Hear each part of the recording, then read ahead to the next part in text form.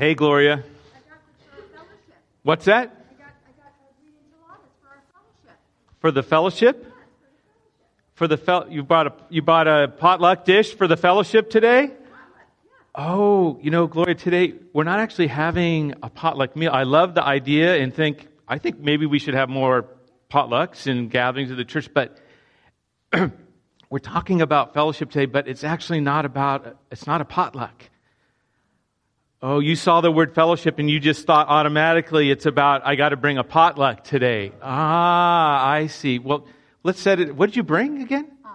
Green enchiladas. Green enchiladas. Okay, well, why don't we meet after church, okay? Okay, but we're going to talk about fellowship and then you and I can talk about fellowship after church, okay? Yeah, that's great. So, well, thanks, Gloria, for your initiative. So, in responding to what you thought would be a potluck today, but actually it's not a potluck, but we're going to talk about fellowship. So, many of us are probably not unlike Gloria. We think about fellowship, and right away we think about getting together and having a gathering or having a meal together, which isn't a bad thing. And in fact, as we look at the scripture today, that's a lot of what happened in the early church is new believers gathered together around food. But today we're going to talk about what fellowship is in the life of the church. So Cliff's been preaching through Acts 2, and we've been looking at Acts 2 at marks of the church. And we've been looking at what the church has been devoted to. And last week, Cliff talked about devotion to prayer. And as we looked in Acts 2 towards the end of that chapter, I was really, I think out of 3 sermons that he talked about devotion, I think that was the sermon where I was just struck by that word devotion. I think it took 3 sermons for it to kind of sink into me as about these guys were devoted. And I realized I don't think that much in my life about that idea of devotion, but it's this idea, right? And Cliff talked about it, of being sold out to, completely sold out to something. And I think I just had to stand back and I reflected on it during the week about what in my life am I devoted to. And in this text that we've been looking at in the scripture and we're going to look at today, these early believers had an encounter with the living God, and the whole of their life was turned upside down, such that the very core things that they were sold out to got replaced by a new set of things that they now were sold out to. Whatever they were sold out to coming in, now there was this transformation that came in their lives as a result of this encounter with the living God. So we're going to talk about that today. We're going to look at what does it mean, and what did it mean for the early believers to be sold out to fellowship? Not just sold out to having potluck meals together, but something more substantive that's in the scripture that we're going to look at. It was a very demanding, fluid, and unscripted time for these early believers in the first part of Acts. So I'll just recount some of what's gone on there. So these believers had this experience. There's about 120 believers on the other side of Jesus' death and his resurrection. After Jesus' death, he rose from the dead and appeared to the believers, these 120, numerous times over the course of 40 days. And in the course of that time, they kept hearing Jesus talk about the coming of the Holy Spirit. He said to them, "You'll be baptized with the Holy Spirit not many days from now. You'll receive power when the Holy Spirit comes upon you, and you'll be my witnesses in Jerusalem, Judea, Samaria, the whole ends of the earth." So they heard Jesus talking about this Holy Spirit. So they was building this anticipation, and they were staying together in Jerusalem. Jesus ascended, it says in the early part of Acts, and he was taken out of their sight. And now they're left alone. 120 early believers. They have a crisis immediately that they have to deal with. One of their leaders has committed suicide. Judas has taken his life, and they're having to deal with the realities of that loss and about his betrayal of Jesus in the upper room before Jesus' death. So a leader in this group of early band of believers has betrayed them.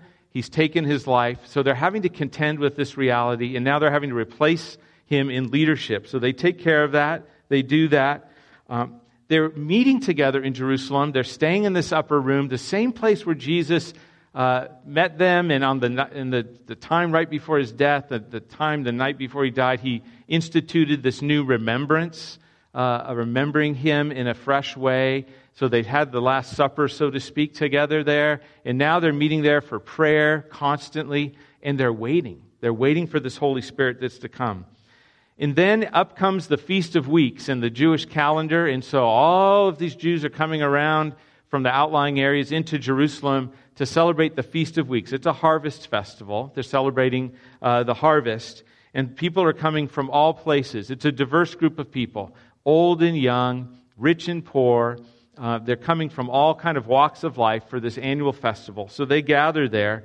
And then they have this amazing experience together where as they're gathered together during the festival, a rushing wind comes. Imagine the sound of a rushing wind like a fighter jet that flies low over an air show and just brings a sound of wind. And then there's a boom too. No boom here, but we get to see a fire, what looks like fire, dancing in flames above the heads of the apostles, or these 120, while they speak in different languages that all the people that are gathered there can understand. So it's this intense, dynamic, sort of signs and wonders moment where the Spirit comes, and then the people don't know what to make of it. And so they think that maybe they've had too much to drink. Fortunately, Luke, who's recounting the story, he gives us and gives Peter the words to say, look, this thing happened. It's at 9 o'clock, Luke records. Peter's standing up. It's 9 in the morning. They're not drunk. And then Peter goes ahead and describes for the people what it is that's just happened to them. He points to the Old Testament. He interprets what's taken place. And the people, it says, were cut to the heart. They were cut to the heart in terms of their response. It's a very unusual word or phrase, but when we think about being cut to the heart, it's the sense of they were just taken up short. They were brought to deep conviction. They were brought to a place where they were sober. They heard this word, and it penetrated their thoughts and their attitudes, their motives. And so they had this experience of Peter preaching. They're cut to the heart, and they just say, what should we do? And when he says that, Peter says, repent, be baptized for the forgiveness of your sins, and receive the gift of forgiveness, and that the Holy Spirit will come upon you. They heard that word, and then they didn't receive it, and they all left for their hometowns. No, that's not what the text says. No, not at all. It says those who welcomed the message were baptized, and 3,000 were added to their name. Can you imagine being there? Can you imagine if you were at a Billy Graham crusade, or how many of you have ever been to a Greg Laurie Harvest crusade? You're there, and you see people coming to faith, streaming down, and they come from the stands, and they come to faith. Imagine if those people didn't go home. Imagine if you were a church right in the shadows of Anaheim Stadium or the Rose Bowl in the 60s or 40s or whenever Billy Graham came and spoke there. And all the people that came to faith, they never went home. If you were in the local church, you'd be breaking out the barbecues. You'd be, kind of going to the ATM. You'd be, we got to lodge these people. We got to provide food for them. It's kind of what's happening in Jerusalem. So all these people have come, but it's as if now the church has, in one fell swoop, 3,000 added to 120, 3,120 people. They're all spending time and they're devoting themselves to Bible study, to prayer, to fellowship, and to into the time. Well, they're the whole time they're together. They're devoted to these new things that the Lord has brought to them in a new way of living. The Holy Spirit came just like Jesus had promised. People responded. They were cut to the heart by Peter's preaching. And I want us to read the text in terms of what we've just described. So it's Acts chapter 2, and this is where we're going to be this morning. So you can use your pew Bible or the Bible rather in front of you in the chair, and then we'll have it up on the screen. So listen to the Word of God. Now when they heard this, they were cut to the heart and said to Peter and to the other apostles, "Brothers, what should we do?" Peter said to them, "Repent and be baptized, every one of you, in the name of Jesus Christ, so that your sins may be forgiven, and you will receive the gift of the Holy Spirit. For the promise is for you, for your children, and for all who are far away, everyone whom the Lord our God calls to him." And he testified with many other arguments and exhorted them, saying, "Save yourselves from this corrupt generation."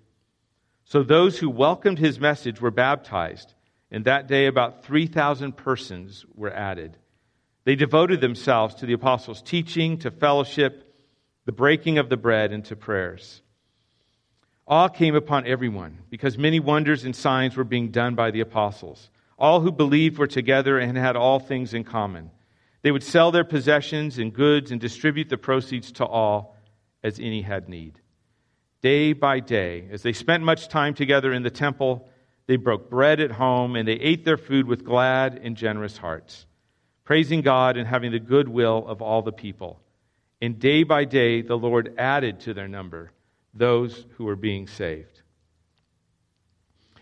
What does Luke want us to see in this account, in this section of Scripture that we're looking at? I think, again, one of the things that Cliff's been focusing on and that struck me so much this last week is that this group of believers, the devotion of their life got changed and switched in this moment.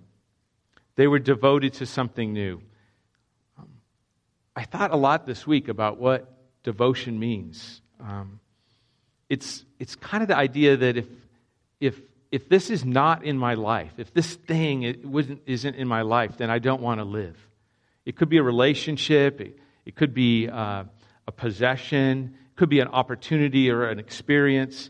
It's sort of like, this is what I am. This is what I'm committed to. This is what I'm about. It's a very deep and powerful idea and word. This is who I am. If you were to cut me, this is the blood that would come out. So I almost thought today maybe I'd come with my face painted and sort of my shirt off and kind of have a Bridges logo, right? Because that's the image when I think of devoted. It's a Raiders fan or a Chargers fan, right? It's a football sports fan who you see people, and by their appearance, they look very devoted to their sports team. Everything that these new believers were devoted to were things that they mostly were doing together. Going to the temple to pray, breaking bread together. They were in fellowship together. They were studying the Word together.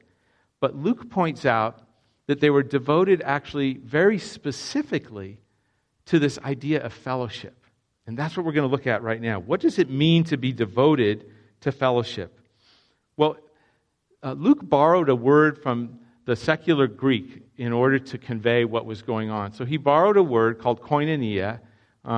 If any of us were living in the 70s as adults, I was a kid, then this word was very popular with koinonia type music. There was churches called koinonia, and it's the Greek word for fellowship. But it had a secular usage.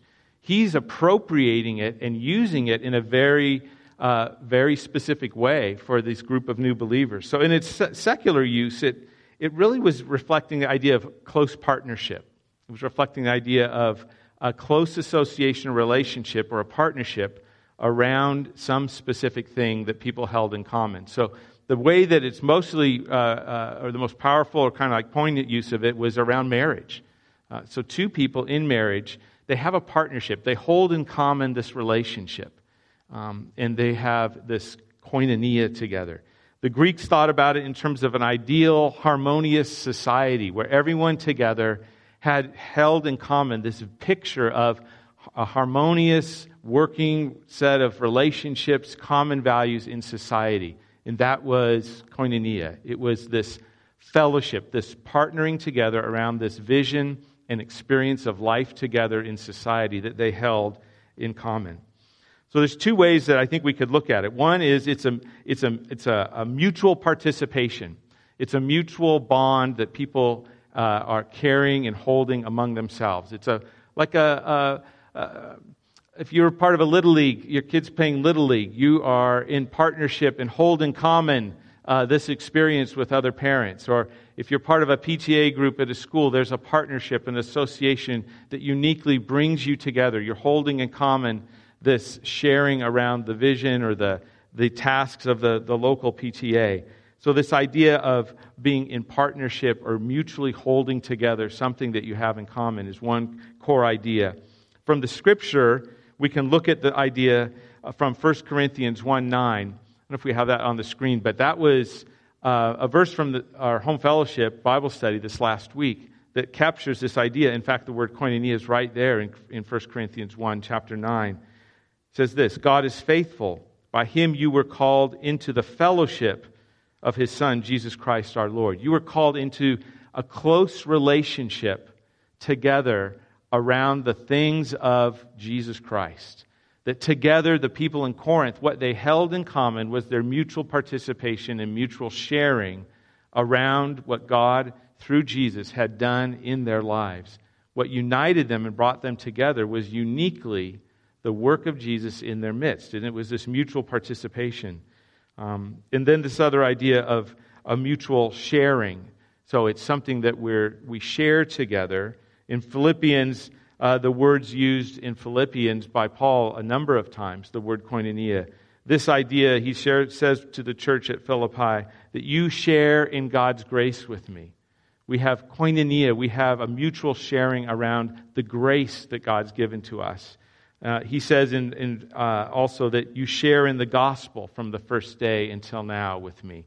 That together they shared the shared task of gospel proclamation and the gospel being expressed in their life. So the idea of koinonia is, I'll put it this way, in terms of like a summary statement, it's this. It's a close relationship based on what believers uniquely shared together and held in common with one another. The reality of fellowship is actually unaffected by whether people spend time together or not. Whether you spend time together or not is actually not the fundamental aspect of koinonia. If someone came into this church today, and perhaps someone is here today, who's curious about faith, who's seeking to know who Jesus is, but has not decided to let Jesus be the leader of their life. The person would be here in worship with us, could be participating, which would be a wonderful thing, seeking to know more about God. But because they don't have yet at that point in their life a decision to make Jesus the leader of their life and to become devoted to Jesus, they would be in association, they would be in proximity, they would be in presence with us, but they would not be in koinonia. Does that make sense? Because koinonia is about a mutual participation, a mutual sharing around something that people hold in common. And for the Christian church and for Christians, it's about something that they uniquely hold in common. Now, the acting out of what you hold in common is developed and it takes place in the midst of close relationship. But the reality of fellowship is not affected by whether people actually spend time together or engage in any mutual activities. It would be a mistake to think of fellowship merely in terms of social activity without considering the spiritual relationship that fellowship entails. So what is it that links or unites believers together? What is it that believers mutually are sharing? What is the mutual participation? In what are believers having in common? Well, the answer is actually right in our text. The answer is right in the text in verse 38. Let me read what it says. When the people heard Peter's preaching, they were cut to the heart, and they said to Peter and to the other apostles, "Brothers, what should we do?" And Peter said this, "Repent, be baptized, every one of you, in the name of Jesus Christ, so that your sins may be forgiven and so that you will receive the gift of the Holy Spirit. The answer to what unites people who've been cut to the heart are four things that are found right here in the text. And they're actually four of the main things that unite us together in this body and in any body of Christian believers. It's repentance, a change of direction. It's baptism, a change of identity. It's forgiveness, a change of position. And it's the Holy Spirit, a change of possession. As I listened to how Peter responded to the people's question, what shall we do? I realized that it's his words that he speaks to them are what is creating for this group of what became 3,000 plus 120 people, the defining marks of what unites them together. It's what they share in. These four things are what drew them together in a common union. Think about it. Before Peter's sermon, there are 3,000 people of different ages. They're there around the Feast of Weeks. They have different socioeconomic classes. They're there for this festival in their shared Jewish faith. But now they hear a word that cuts them to the heart. They ask what we should do. And Peter says, be baptized, repent, be baptized, receive forgiveness from your sins, and receive the Holy Spirit. So now they're united in a whole brand new way around these four things. And these are the four things from this text that define their life together as a community. This is what fellowship is from this text. It's their your unity in participation, in sharing in the common, these four common attributes. Let me just say them again. These are the four things that are uniting this group of people. Repentance, which is a change of direction. Baptism, which is a change of identity. Forgiveness, which is a change of position. And the Holy Spirit, a change of possession. So we're going to look briefly at these four qualities and understand what's the implications for us as a group of people who come together but are united around something. And I think these are the things that, at least from this text, can tell us how do we go about uniting ourselves more intentionally around these very four attributes of the early believers. So first, they're devoted to repentance. Have you ever thought about that? Being a person who's devoted to repentance? If you're a Christian, you're devoted to repentance. That's the invitation from God, to be a person who's devoted to repentance. So these Christians share and hold in common that they all repented. They have all chosen to repent. They were going one direction in their life, and then they were cut to the heart, and now they've gone another direction in their following Jesus. They came to the Feast of Weeks going this way, and now they're going another way. What does repent mean? It means simply to make a U-turn or turn around. There's one picture of it that came to my mind this week was a story that Dennis and Gloria Cates have told before about when they lived in Texas. And they had a repentant moment in their life where they decided that they wanted to go to church. And they decided to make a U-turn in their life and to pursue fellowship. They wanted to pursue church, but they didn't know how to go to church, and they didn't know where to go. So what would you do if you're in a new city and you don't know where to go to church? You might Google something. This is a long time ago, so they weren't doing that. So this is what Dennis and Gloria did. I thought it was very clever. So they got in their car, and they started driving around on Sunday morning, and they started looking for other people driving their cars who were all dressed up. And in Texas, in that time, on Sunday mornings, people who went to church got all dressed up. And so they drove around, and when they saw a car with people that are dressed up, they'd be going down the road, they'd see a car maybe coming the other way, they'd They turn and they follow that car to church. And that's how they started to find a church in Texas. So I thought that was very clever that they did that. But they had made a decision that they were going to, from going whatever direction they were going to go and find a church. And so that's literally what they did. They got in the car and they decided to drive and follow the direction into a church so they could experience church life. In the Gospel of Mark records Jesus' first words in his ministry as having to do with repentance. And he gives us a picture of what repentance is in Mark chapter 1, verse 14 through 18. It says this, "Now after John was arrested, Jesus came to Galilee proclaiming the good news of God and saying, 'The time is fulfilled and the kingdom of God has come near. Repent and believe in the good news.' As Jesus passed along the Sea of Galilee, he saw Simon and his brother Andrew casting a net into the lake, for they were fishermen. And Jesus said to them, 'Follow me, and I will make you fish for people.' And immediately they left their nets and they followed him." Jesus' very first words that Mark records, we could assume, would be very significant and very important. And he has an intention behind why he's writing that these are the first words that Jesus spoke. In Jesus' first words, "The kingdom of God is at hand," or has come near. "Repent, believe in the good news." And then juxtaposed right below and right next to that statement is a story. And that story is giving a picture of repentance. It's a picture of some men who are going one way, pursuing their vocation. They're fishing.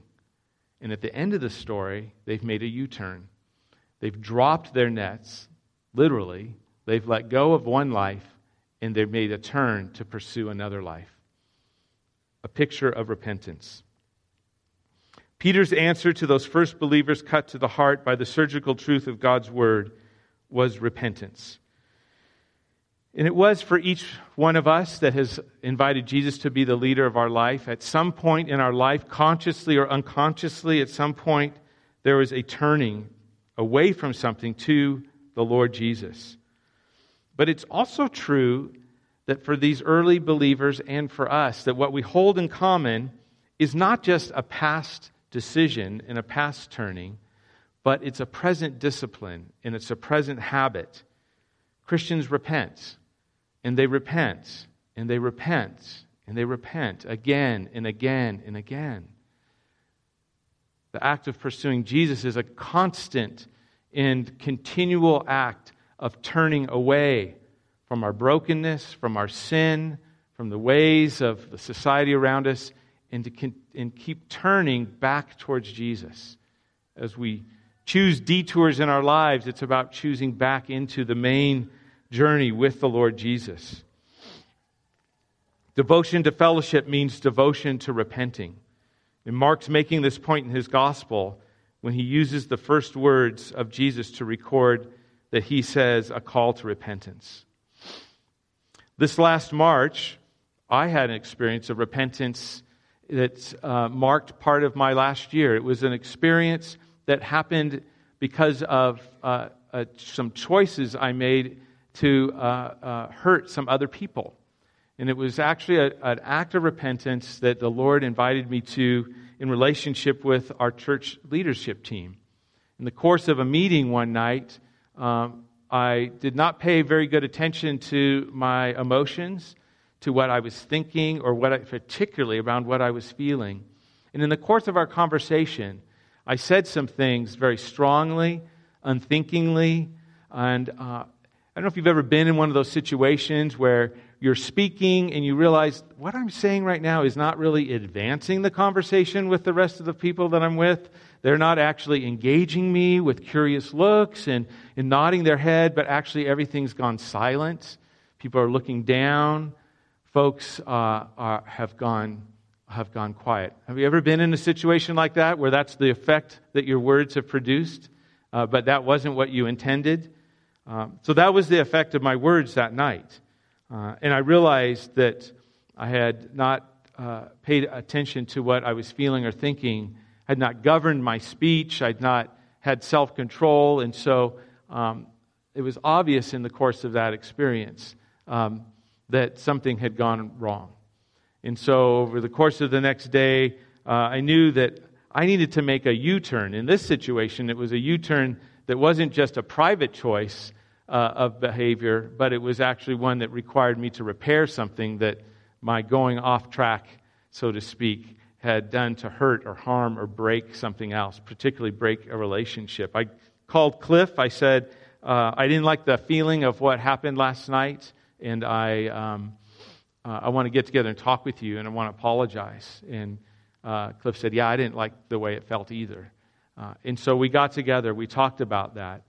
The next time I met with the leadership team, I said, after reflection, here's what I think was happening for me in that time. And I apologize for the way it didn't advance our conversation together, but rather it hindered it and it shut us down. Would you forgive me? I repented out of that, and in doing that with the team and with Cliff, the Lord actually redeemed that and actually used that to bring forth other feelings and thoughts that others of us had had, which was a redemptive grace from the Lord. It's just too bad that I had to lead us into a place where relationship felt strained and broken, and there was hurt. The first believers had all things in common. One of the things they had in common was this act of repentance. They had repented, and they were now going into a journey of following Jesus where repentance would become a common part of their life together. How practiced are you in repentance? In fact, today as you're here in worship, is there something in your life that you realize there's an invitation from God to make a U-turn from a choice, a direction, a relationship, an aspiration, something that you've brought into your life that you realize the Lord's invitation actually is to detour, to U-turn from that detour back into responsiveness to, in obedience to His calling, His word? Is there some word that you've heard that's cut you to the heart in this last week or even in worship today? And you realize what the Lord's calling you to is to turn and go in that direction, to respond to what the Lord's saying. The first believers had all things in common, and I believe that one thing they had in common is that they realized they didn't have it all together. They had sin in their lives, and they had forgiveness too, which we'll come to in just a minute, and they weren't ashamed.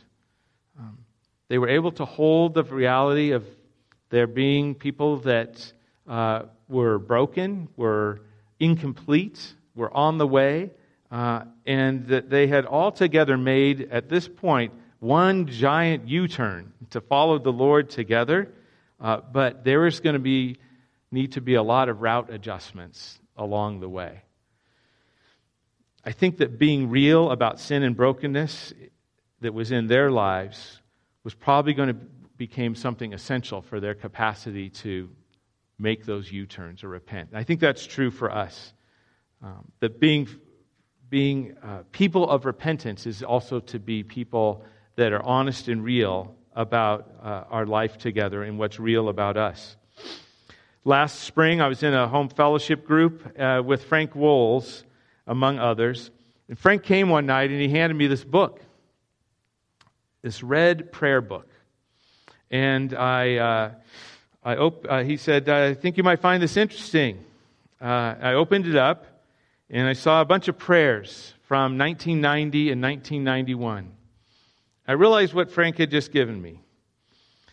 In 1989, Denise and I became a part of the forerunner church of Bridges Fellowship. It's called Bible Fellowship of Riverside. We'd been a part of another church in town. The pastor had been called to come be the pastor of this church. That church shut down, and we came to be a part of this Bible Fellowship church, which became Bridges Church. 1989 is the year. The church we were part of had home groups, fellowship groups, small groups. The church we joined did not. So we decided would it be okay if we continued with our home group that we'd been meeting in and been meeting with. So we did, but then, and we met with the people that we'd been meeting with. So we had 2 single women, a teacher, another teacher. We had the brother of one of our friends. He was a skeptic / curious person about faith. Wouldn't have considered himself a Christian.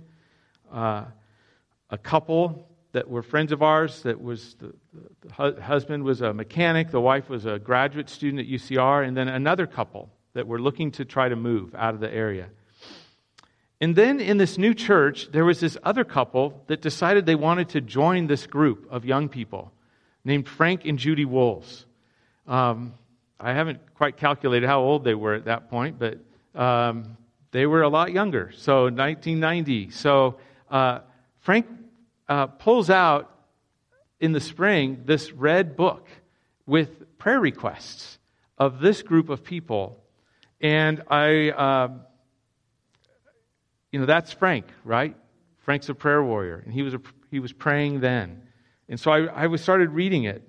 Tom, this is January 30th, 1991. I shared with the group that my priorities in faith did not seem right. And I was inviting God, Frank wrote, that Tom asks that he would let his priorities be correct in all activities and that God would be first in his life.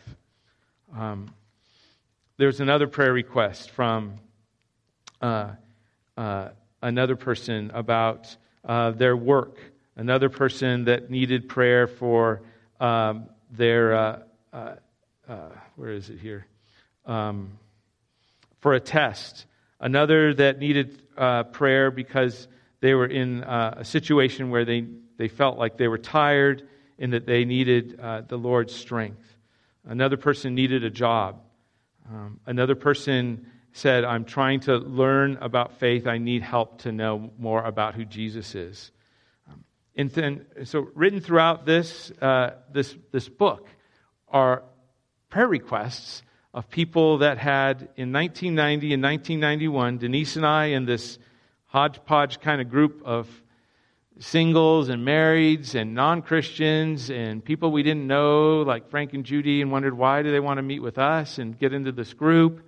We all met together and we opened our hearts to one another in the context of that group and began to pray and ask God to change us. Jesus was clear in his preaching that he didn't come for the people that were well, but for the people that were sick. Sick with sin and sick of sin. That's how I think of it. Mark chapter 2, he says, those who are well have no need of a physician, but those who are sick. I've come not to call the righteous people, but sinners. One could actually make the claim from this that if you don't know that you're sick, you probably don't need to be in church. So, because Jesus only came for the people that knew that they're sick. Christians share in the reality that we're sicker than we know, and we're worse than we want to admit. We're sicker than we know. We're worse than we want to admit. That's Jesus' judgment on us as Christians. The picture in the text we're reading is about Christians who are devoted to fellowship, and they're devoted to this shared reality of repentance and the fact that there's brokenness and sin in their lives. Christians should be the most honest, contrite, humble, and repentant community that anyone could ever know. But regretfully, that's often not the case. Too often, we're like people in a hospital who want to pretend that we're well for fear that other patients will find out that we're sick. And that's, as Cliff would say, crazy talk. Can you imagine? You go to a hospital and people are trying to hide the reality that they're sick? No, they're sick and they're not ashamed. That's why they're in the hospital, is because they're not well. Sick people know they're sick. They take their medicine and they don't hide their sickness. For the Christian sick with sin, the prescription is the one that was given by Peter. When they're cut to the heart, the invitation, the prescription for the sickness. And that is why they were cut to the heart. It's because they realized how sick their heart was. The prescription is to repent.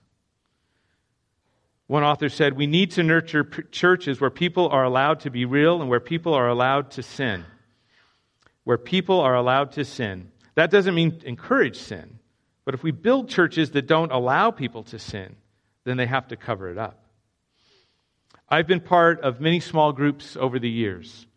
And I've had the privilege of, by God's grace, being a part of small groups where the participants shared together the reality of their sickness, alongside sharing the reality of the truth of their forgiveness by God and the hope of a new beginning in Christ. I've been in groups in the church where people have said these things. In the group, with men and women, young and old, together, honestly being able to say, I'm struggling in my marriage to trust my spouse. I'm held captive to what others think of me. Late nights in media are an incredible sexual temptation for me. The struggle that my spouse and I are experiencing here in our marriage is in part because of my struggle with my sexual identity. I had the privilege of being in a place where by the Lord's grace, He knitted a community of safety, of faith, of honesty, of humility, and His Spirit came and allowed people to be real about who they were and how they had been and where they were going. I just wonder for us if we've created those places in our lives. Have you created that place? Have you pursued the place or sought to seek a place where that kind of transparency and honesty can be received and accepted? It's in that place that the Spirit comes when the Spirit's invited and the repentant heart is opened up, that He begins to grow something new and do a new thing. So part of my invitation even for us today is to find that prayer partner, find that Stevens minister, find that home fellowship where that can be true for you. Even as I make that invitation, however, I'm conscious that for some of us, we pretend we're not sick because the church has not been a safe place to admit our sickness. For some of us, the church has been a place of judgment or a place of rejection in the midst of our sickness. I remember sometime back in my role as a campus minister at UCR, when a person stood up in a meeting and began to say some things that related to their experience of the church not being a safe place to be real. They had expressed that had been true for them in their life in different ways, but they had decided they were going to choose to step into making the church a safe place to be real, and they were going to speak about their own sickness and the sickness that had come upon them and out of their own choice and the choice of others. So we were at a meeting on campus, and this young woman stood up, and there was a group of maybe 75 or 80 people, and she stood up and she said this. She got up at the first gathering, or I'll recount what happened. She got up at the first gathering of the year, and she talked about a struggle with anorexia, an eating disorder. She described her parents' struggle in their marriage, in which her mother unquestionably assumed that her husband's romantic pursuits with other women was because she wasn't sexually attractive enough. It was her fault.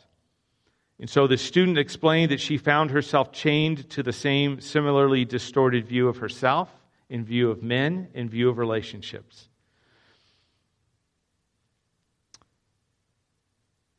Sam was at the meeting for the first time that night. He listened. He couldn't believe what he was hearing. He described later his realization he'd never heard such words in a Christian gathering. He'd grown up in the church, in the context of communal worship and in youth groups. He'd never heard anything like this. He said, I wanted whatever that woman had that permitted her to be so real, and I wanted whatever the group gave her that allowed her to be so free. I wanted whatever that woman had that permitted her to be so real, and I wanted whatever the group gave her that had allowed her to be so free. That's part of my vision for our church, that increasingly and continually we give ourselves as believers to being people that can be casting a net of safety for others and creating a context in which we can be real and we can practice repentance. Believers devote themselves to repentance. Have you been convicted by the Spirit? Has the Lord met you in some way where there's a call to repent? I just want to invite you to be responsive to the word of the Lord to you in this area, and that as a community that would mark how we live life together, that we're quick to be men and women that repent. And I want to touch on these three other areas more lightly, but I want to highlight that the apostles, or rather these new believers, were devoted to a new identity found in baptism and also to a new position as being forgiven from sins. In our devotion to Christian fellowship, we share in common that we're people of repentance, yes, people who've turned, and people who keep turning away from sin and brokenness. But as Peter highlights in the call to conversion, we actually are people that turn toward something, not just away from something. And so much of the New Testament is in fact about what we turn towards. Be baptized, every one of you, in the name of Jesus Christ, so that your sins may be forgiven.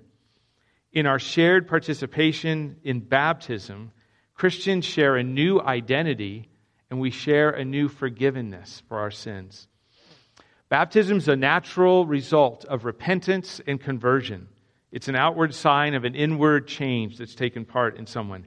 It's an act of identification, of identifying yourself with what Christ has done on the cross, His death and resurrection, and a new life that results. The word baptism is actually transliterated from the Greek from a word that's actually, it sounds just like it, baptizo. We learn in reading from literature from the time of when the New Testament's written, how this word was used in the secular culture and why it's been applied, why the early church took and used it to describe this identification with Jesus. So the way that we learn really what the word is, one of the key ways is by something that was written about 200 BC by a Greek poet and philosopher named Nicander, when he wrote an account of how you pickle vegetables. Have you ever heard of this? So he writes this account of how to pickle vegetables. He says this, that you take the vegetable, you dip it in boiling water. And he uses the word bapto. You dip it, but it's a temporary change. And then he says that you baptizo, you baptize the vegetable in vinegar. You baptize, that's the verb, putting it into vinegar is to baptize it. And both of those words, bapto, putting the vegetable into hot water and then putting it into vinegar, they both talk about immersing the vegetable into a solution. The first is temporary, the second is permanent. When it goes into the vinegar, the thing, it's pickled. It's changed. And the notion, the picture there is now the vegetable has been identified with the vinegar and it's become something completely different. It's produced a permanent change. When the word is applied to the Christian into the act of what we know as baptism, the word refers to our union and our identification with Christ. It refers to a real change, just like the vegetable now becomes this pickled thing. Do you remember your baptism? If you've been baptized, do you remember your baptism? Do you have memory of it? I was baptized as an adult when I was in college, in the backyard of someone's pool. So some of us are baptized in a church like this. Some of us have a different form of baptism other than full immersion. But I was baptized in someone's backyard because where we met as a church didn't have any other place to do it. I remember very vividly how cold the water was.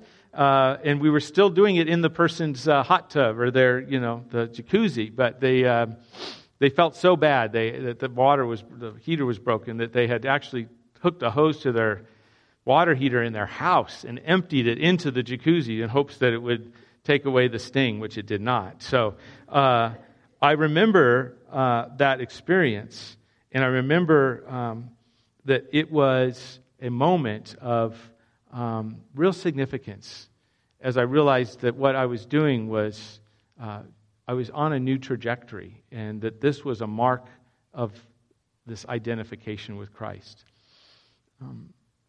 In other cultures, baptism is actually the mark of faith. In our culture, people will ask, when did you become a Christian? And what they mean by that is, when did you make a decision to follow Jesus? In many other cultures, the question that's asked is, when were you baptized? When were you baptized? That's the mark of identification with Christ. Christians are devoted to living in a new identity above every other identity. Jesus is my Lord, my leader. I'm a follower of Jesus. I'm forgiven from my sins. This new identity is what we share in common. It's part of our shared participation and our mutual sharing, this new identity. Also, Paul says, what Luke was recording, is that there's a new position that these folks, these early believers, are sharing in terms of their forgiveness from sin. Christians share in common a new position before a holy God, not condemned and guilty, but forgiven and justified. We not only freely confess, I'm a work in progress, but we proclaim joyfully that Jesus has done a work in me, and I'm moving from death to life. I'm moving from this place to this place with Jesus at the head. The Scripture says, when you were dead in your sins and the uncircumcision of your flesh, God made you alive with Christ. He forgave all your sins. The Scripture says, as we've learned in Romans from Cliff's preaching, that whoever's died, they're freed from sin. The folks in the passage we're reading today in Acts 2, we're learning a new devotion about being identified with Jesus and about being people that had their sins forgiven. I was thinking this week about the fundamental transformation that had happened for these folks in terms of a new identity. And I thought about Cameron Wools. Some of you know that Cameron, Frank and Judy's grandson, left for the military just in this last week. And that's a great example of a new identity. He's a soldier. He's, at least as Judy told me, she thinks he's a private. So I'm not sure if that's what you are when you first enter into the Army. But there's no doubt that he's adopting a new identity as part of the military. There's a transformation that's taking place for him, and there's a transformation that was taking place for these new believers. These new devotions, they're something that we learn. They're something God does in us, right? Jesus is remaking us in His own image. The Scripture says, all of us, with unveiled faces, seeing the glory of the Lord as though reflected in a mirror, are being transformed into the same image from one degree of glory to another.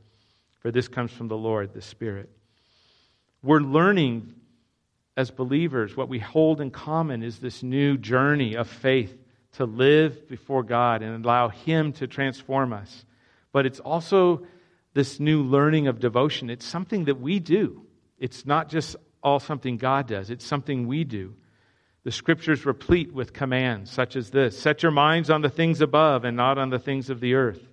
Love your neighbor as yourself. Trust in the Lord with all your heart. Living with new devotion requires our initiative. It requires us to take action on our part. I remember as a young Christian at UCR, I had grown up in a Methodist church. I came to UCR in my freshman year. I made a decision to invite Jesus to lead my life during Christmas break. I came back to the campus. I'd been going to the Methodist church downtown. I got connected into a Bible study in my dorm. And I went to a meeting where someone stood up, a pastor stood up and said, if there's anyone in this room that just wants to learn more about what it means to follow Jesus, I'm glad to talk with you about that. I talked with him later. He said, years later, as we became friends, he said he had never had an instinct to stand up and say that kind of a question in a meeting before, and he never really had an instinct to do that since. There were sign-ups for Bible studies and ways you could get involved to grow your faith, But he just felt in that meeting that he was supposed to stand up and say, if there's anyone here that wants to just know more about how to follow Jesus, come talk to me. And so I'm in the room, and I'm a very young believer. And I realize I don't really know anything about what it means to be on this journey with Jesus. And so I said, I think that's me. So I went and talked with him, and we began to study Scripture together, and he began to encourage me in terms of my relationships with people around me, to ways to things that I was struggling with. And so out of my initiative, because I realized that I needed to follow this path of Jesus in a fresh way, a new way.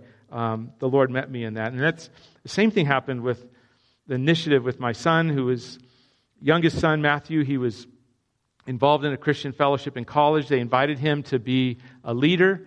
He wasn't feeling like he wanted to do that. And so someone said, well, if you're not a leader, have you heard of the sophomore slump? If you're not a leader, then, you might just drift away from the fellowship. You won't have responsibility. So Matthew talked with me about that, and I go, well, probably choosing to lead in something for the motive of that's the only reason that you would kind of hang around, because you have a commitment or an obligation to leadership. Not a good reason to lead. And go back and tell the person who told you that that's not a good reason to lead, so that you don't fall away. I said, have you ever heard, Matthew, of the senior slump? What happens if you're involved in an intimate Christian community in college and you graduate and that community's not around you anymore, and you're left floundering trying to figure out, where do I find communities and where I move to or in my church? I said, it's always before us. We always have the choice of whether we'll pursue on our own the kind of growth that God has for us. And so, to his credit, he decided not to be a leader, but he sought God, and he felt like the Lord was saying, you're afraid of talking about your faith. And so I'm inviting you, Matthew, to do some things this year that will take risks that allow you to proclaim your faith and testify to who I am. So on his own then, he sought out opportunities to grow his faith, not by being a leader, but by choosing into opportunities to share his faith with others on campus.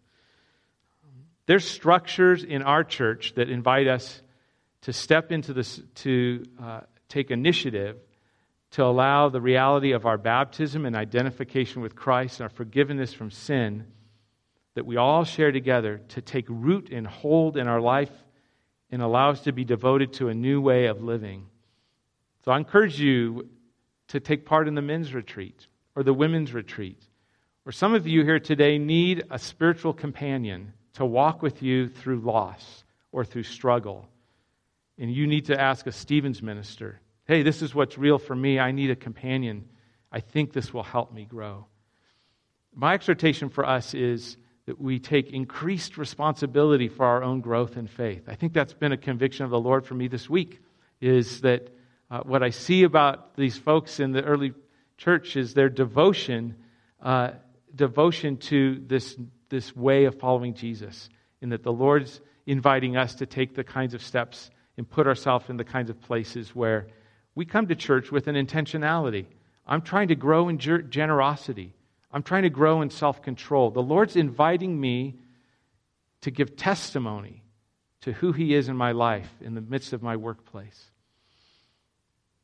For those of us in the room that have been parents, we think about and have thought about how to help our children develop in character, how to be generous, how to have self-control, how not to get angry, how to love their friend, how to share, for heaven's sake. And the Lord's invitation is for us is to be on that same kind of game plan for our own lives, and to take the kind of initiative to put ourselves in places where our own development as people that are followers of the Lord takes place. What are you choosing to be trained in? That's what was happening here. They were devoting themselves to something so they could be trained in the way of following Jesus. What's the Lord's invitation to you right now for your training in becoming more and more a person who's identified with the death and resurrection of Jesus, and as a person who's been forgiven from their sin and invited into a new life of faith and joy and hope.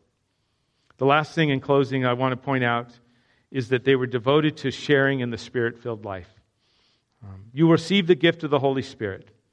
The Scripture tells us that we're to be Christians, people who walk in step with the Spirit, not in step with the flesh. God's Spirit dwells in us. The Spirit leads us to truth. The Spirit comforts us.